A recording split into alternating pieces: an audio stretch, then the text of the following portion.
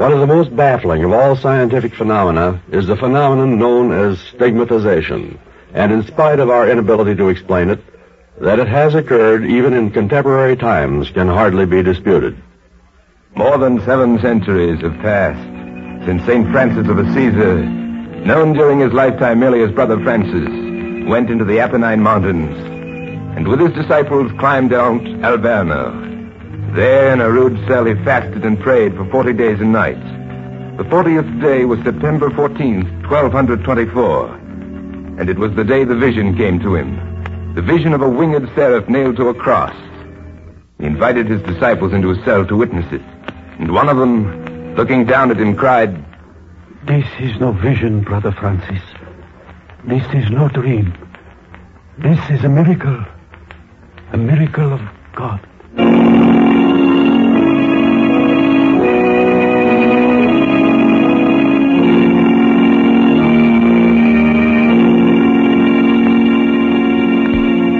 725 years is a long time.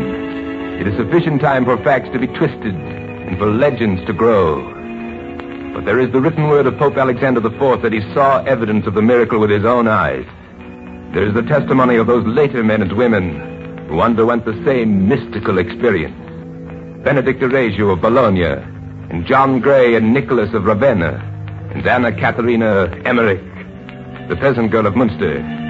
And if anyone still remains skeptical, then we must refer him to the newspapers of July 10th, 1922. For the miracle of St. Francis is not confined to the misty past.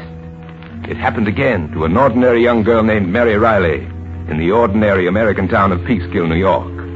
There, at the home of the Sisters of the Good Shepherd, Mary Riley awoke from a deep sleep and, feeling a sharp pain in her side, glanced down. "Mother, it has happened to me." "It was there when I awoke, Mother. I had a strange dream, and then my side hurt me, and that awakened me. And it was there." "A cross of blood?" "Yes. Just like St. Francis, isn't it, Mother?" "The wounds of Christ appeared on him. On you it is a cross of blood. But there can be no question it is the same thing. The same miracle of God."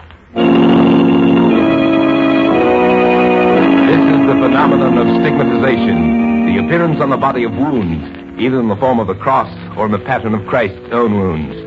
Sometimes it has occurred during a cataleptic condition, sometimes only during a heavy sleep.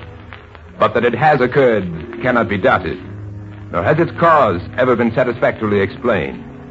As far as our knowledge goes, it remains what it was in the days of St. Francis, a miracle.